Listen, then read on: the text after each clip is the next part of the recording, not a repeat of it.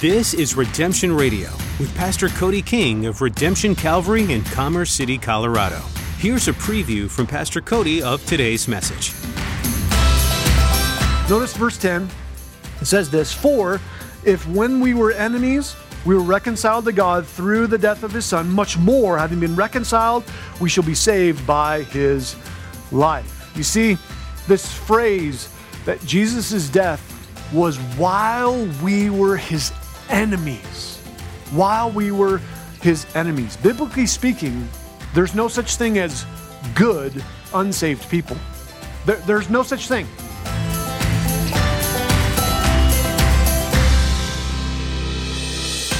Pastor Cody reminds us today about what the Bible makes clear regarding the human condition. We are all sinful. Without divine intervention, none of us are good. In fact, we all deserve God's wrath. But Jesus willingly took on the wrath of God for us, that we may be saved from God's judgment if we place our faith in him. And as Pastor Cody points out, Jesus died for us while we were still enemies of God, openly rebelling against him. But now that we are redeemed to him, we can rest in his goodness to us. Now, turn in your Bible to the book of Romans chapter 5 and join Pastor Cody for today's edition of Redemption Radio.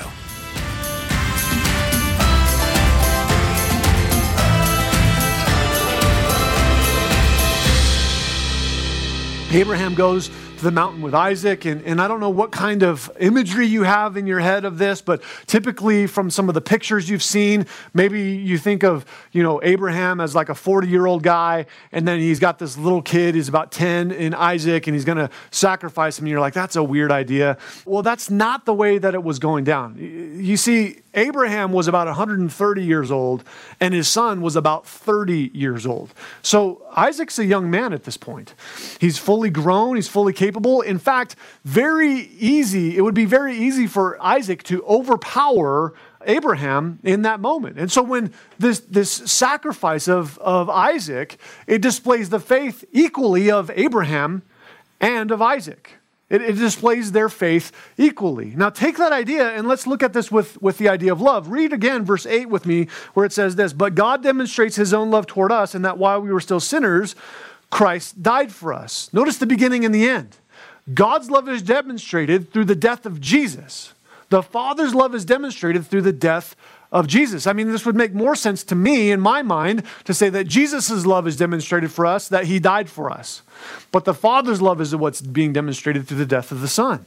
It's equally the same. The love of the Father and the love of the Son are so too being brought to bear in the moment of the cross.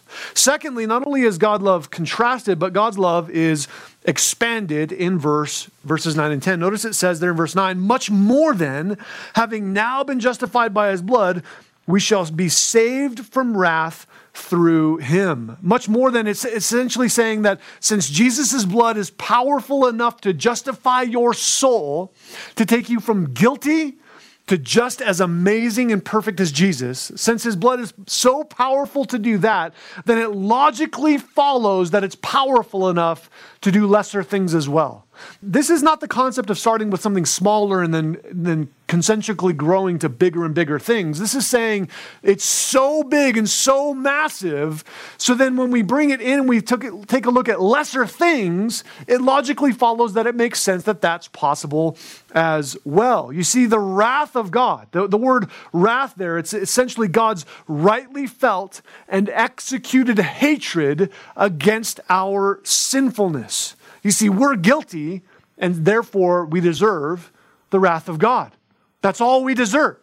When you deal with God on the basis of what you deserve, all you deserve is his wrath. That's all you deserve. You deserve nothing more than that. And yet, he wants to display his love to you. Romans 1:18, if you remember when we began in Romans, I think it was our second study, we looked at this verse. "For the wrath of God is revealed from heaven against all ungodliness and unrighteousness of men who suppress the truth in unrighteousness." You see, here's the reality. We deserve God's wrath, but Jesus' blood pays the penalty for us. It takes us from condemned in guiltiness to commended in holiness. That's what the blood of Jesus does. And if it's that powerful, if it's that amazing, if we can do that by grace through faith, it's a gift of God. It's something that he gives to us in his grace, and we receive it by faith. And because he took the unreserved, unrestricted wrath of God for you, he can also give you the unrestricted, unreserved love of God to you. That's the amazing thing of the grace of Jesus and the gift of justification. But as we're saved from wrath, it goes further from the then and there. We tend to think about the wrath of God as being something out there, as eternal judgment. And that's a right and appropriate way to view the wrath of God. The wrath of God being poured out as the idea of eternity in hell. That's a good application of that thought. But this idea goes further than just way out there of eternity. It has implications for here and now as well. You see, as a Christian, you are never being punished by God. Never. You're never experiencing God's wrath upon your life. Think about it like this, if you would. I mean, how much wrath are you supposed to endure? How much of God's wrath do you need to take on? How much of God's punishment do you need to have for your sinfulness, for the failures and frailty of your humanity?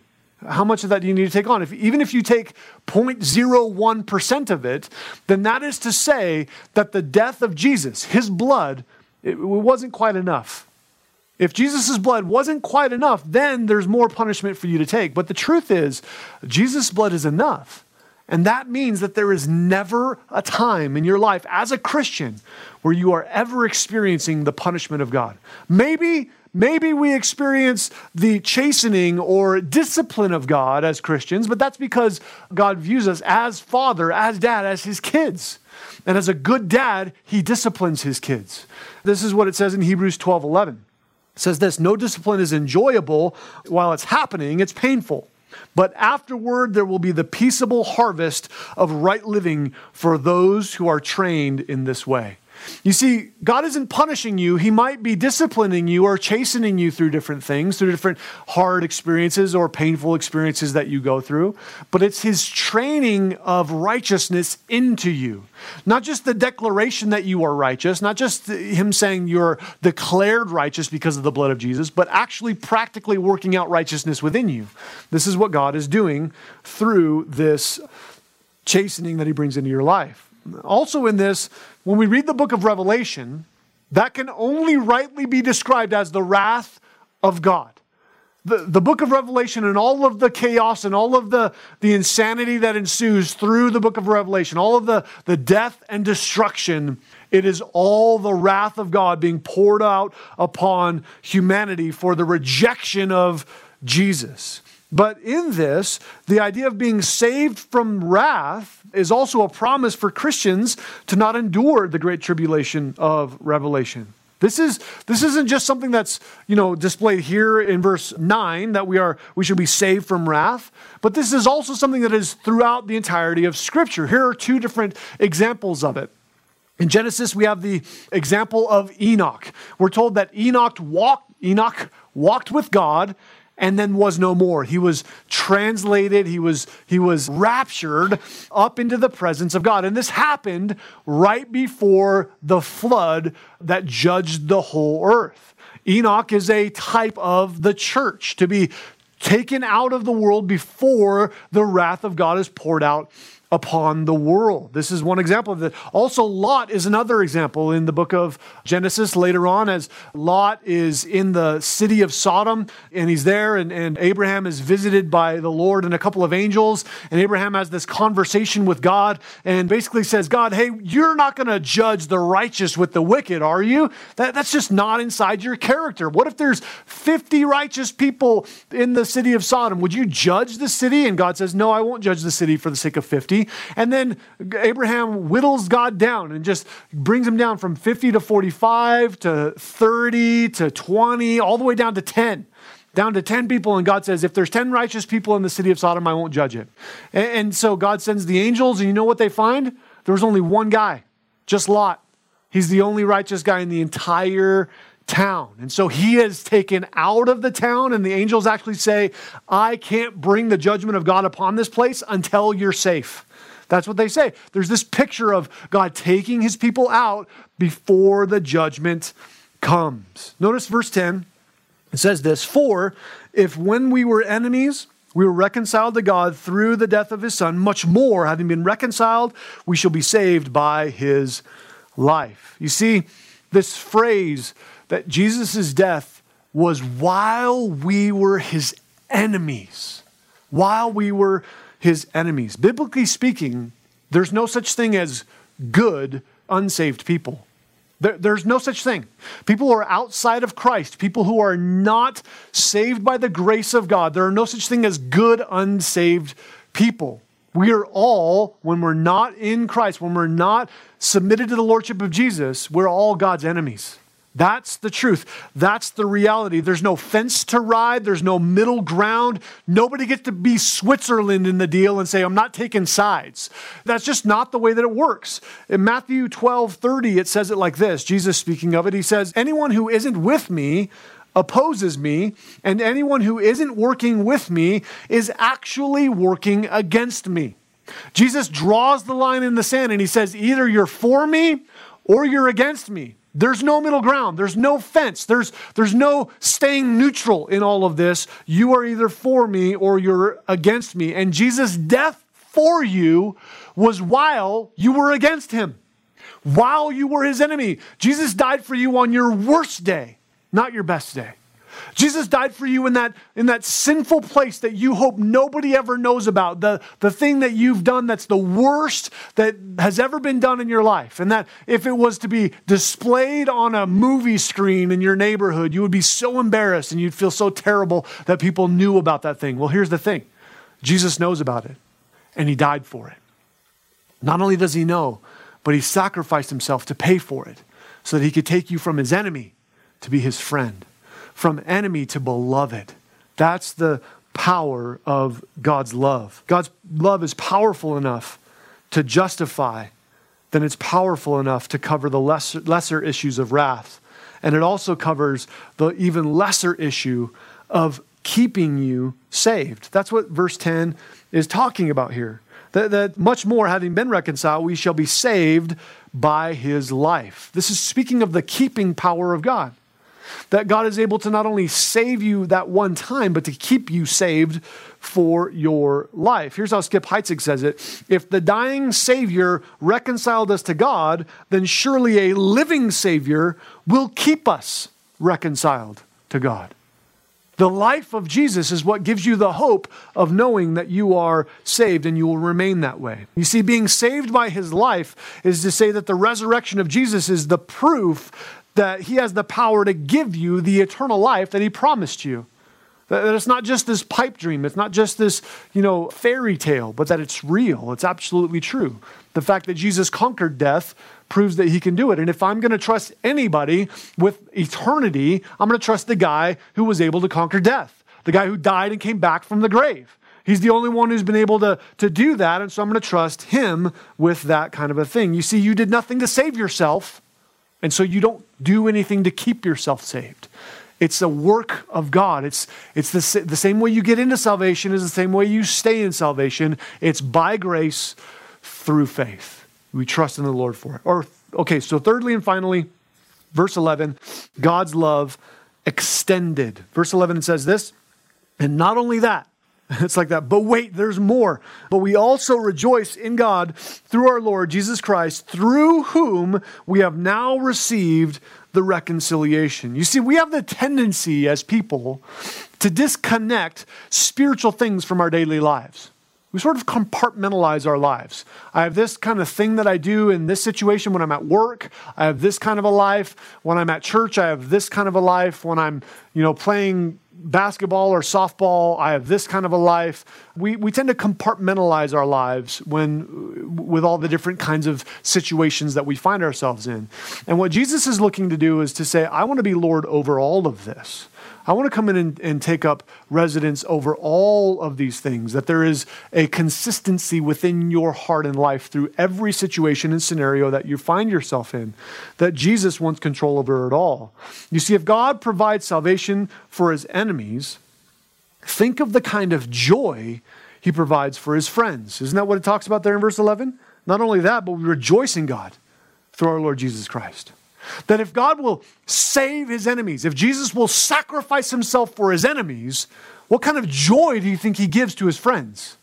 This is the amazing power of God on display. You see, a saved soul is revealed in a joyful life.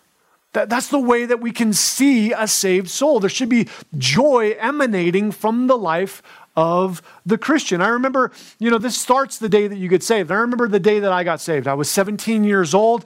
I was in an arena and the preacher was preaching, and as he was talking about certain things, he was describing this person who had this junk in his life. It was like these dead branches, massive dead branches, just dragging behind this person. And as the preacher was describing that, God was using his words to speak right into my heart and say, this is you. Your life is so filled with your things and your pursuits, and you think it's giving you life, but literally it's just dragging behind you and it's killing you. And God said, if you'll trust me, I'll cut all that deadness off your life. I'll remove it all from you, and I'll give you a new life. And when I decided to trust the Lord, to submit my life to the Lordship of Jesus, realizing that his death, his blood, wasn't just something back in the past or some religious idea, but it was for me. Then, that moment, I received salvation. And you know what happened? My life was immediately, I could feel it. It was lighter. There was weight lifted. There was something that changed. I didn't physically have anything change necessarily, but something changed. The weight was lifted and joy flooded my heart. And since that day, I've experienced the joy of the Lord in my life every day since. And it's not something that's this fleeting emotion of I'm happy and I'm sad and all these kinds of things, but the joy of the Lord has carried me through even some dark days in my life, some difficult seasons, some difficult times, some pain and some suffering since the day of my salvation. And yet the joy of the Lord has been there through it all because God provides this joy. You see, all people in all places for all of time are longing for joy. People need it. We need joy. I've never met somebody who would say, nah, you know what, I don't want to be happy. I don't want to have a happy life. I don't want good things to happen in my life. That's what we do. We need. We instinctively seek out happiness. We pursue it. And we're deceived, though, to look for it in the wrong places, to try to achieve it the wrong way. Here's how Thomas Aquinas said it. No man can live without joy. That is why one who is deprived of spiritual joy goes over to carnal pleasures. You see, if we're deceived to not seek out joy in the Lord, to seek out this happiness, this pleasure in the things of the Lord, then we'll chase it down in other things. We'll chase it down in sinful activities. You see, when we either don't understand the spiritual joy that's available to us, or we don't believe that it's actually going to fulfill us, then what we do is we fill this void of human need with sinful pursuits. We just chase down whatever sinful pleasure we think is going to satisfy us. And yet there, in verse 10, we also see this, that not only that, but we receive the joy of the Lord, through whom we also now received the reconciliation. The reconciliation. We've received the reconciliation. This is the idea that the love of God produces the kind of joy that we need. It's a spiritual reality with both eternal and immediate consequences. If you have no joy in your life, there's no joy exuding from you, then I'd have to ask you to think about that. There are a couple of possible reasons why. Number one, the first and most likely reason why there's no joy coming out of your life is that you're not a Christian. Maybe you're religious. Maybe you go through the religious motions. Maybe you try to do all the right religious things. You try to live a good life, but you're not saved. You haven't submitted yourself to the lordship of Jesus. You haven't recognized his death on your behalf. And so you're just trying to muscle your way through it. And that's not joyful. That's work. Jesus said, my yoke is easy. My burden is light. Jesus provides joy in this submission to him. And so if you're not experiencing joy, then most likely you may not even be a Christian. Or maybe if you are, maybe you have submitted yourself to the lordship of Jesus and you have committed yourself to him. But maybe the reason you're not experiencing joy as a Christian is because you're trying to ride the fence. You got one foot in the church, you've got one foot in the world, and you're trying to stand in the middle. And what you're experiencing is this deserted place of a no man's land where you're not supposed to live. Where you have too much of the Lord in you to be satisfied in the world, and you've got too much of the world in you to be satisfied in the Lord. And so your heart is torn and ripped, and you're just living a joyless existence. If you're living that way, if you're doing that, now's the time to repent. Now's the time to abandon the world and go wholehearted for Jesus. And he'll fill your heart and your life with joy inexpressible. Alan Redpath said it like this: it's possible for a Christian to have a saved soul and a wasted life. I don't want that. I don't want to be saved and have the opportunity for eternity sometime out in the future and not be able to experience a joy-filled, purpose-filled, meaning-filled life for today. If you want a purpose-filled life, if you want to have meaning in life, it comes from Jesus and the joy that he provides, the satisfaction that only he can bring. The greatest joy available to you is knowing that your life is pleasing to God. That's the greatest joy you could ever experience. It's what fuels the meaning for your life and for your soul. It's what your soul longs for. You see, sin tries to promise you this. It says if you just do this, then you're going to experience this happiness, this joy that you're longing for. Here, just do this thing. Just dive into this stuff. And you know what it does? It's hollow. It's shallow. It actually doesn't have what you're hoping to get from it. And the thing that you're hoping to get, it actually steals from you. The joy and the happiness you're hoping to get is stolen from you, and all you're left with is bitterness and brokenness.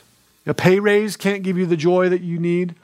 That new job can't give you the joy that you need. A promotion can't give you the joy that you need. More power, a boyfriend or a girlfriend is not going to give you the joy that you need. Getting married isn't going to give you the joy that you need. Having kids, it's not going to give you the joy that you need.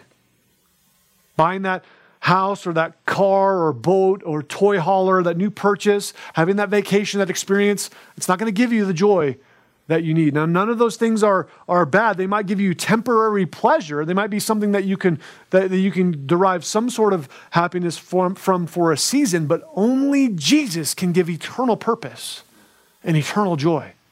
And when all of those other things are submitted to the lordship of Jesus, then they can have their right place. They don't become my God. They become a thing I use to serve my God, to honor and to glorify him. You see, when your hopes and your dreams are requests that are submitted to Jesus, instead of demands that you're expecting from him, then you're in the right spot. Then you're in the right place, and you yield control to him, and that is where you find joy inexpressible. That's where you find the joy that the love of God brings into your heart and life. You see, God loves you more deeply and intimately than you could ever imagine. More than words could ever express. He does more than just feel it, and he does more than just say it. He demonstrates it. And if you've ever doubted the love of God, if you've ever wondered, does God love me? Look no further than the cross of Jesus. It's the greatest display of love that could ever be demonstrated.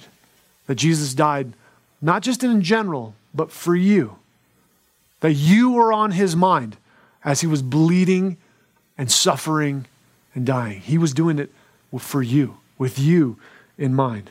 He's already done more than enough to prove his crazy love for you. There's no greater display of love. The question is, will you trust in the love of Jesus? I hope that you will. Let's pray. Father, we thank you for your love and your word today. We thank you that we are able to expand on and explain and look upon your precious, amazing, gracious love. And we pray that you would help us to understand it and that it would bear upon our hearts and minds, and you would give us drive and purpose and meaning because of your great love, and that you would be glorified. We pray this together in Jesus' name. Amen.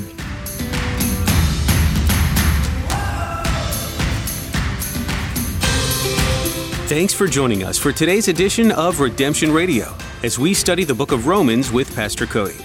Within this book, the Apostle Paul writes to the Romans about personal things such as greeting people he knows, but also touches on some deep theological concepts that can throw people at times. Romans is a foundational book when it comes to what you believe as a Christian. What you can't deny as you read through it is that there's a clear message of God's salvation. We as human beings are separated from God because of sin. But because of Jesus' sacrifice on the cross, He redeems all of that and brings us into relationship with Him.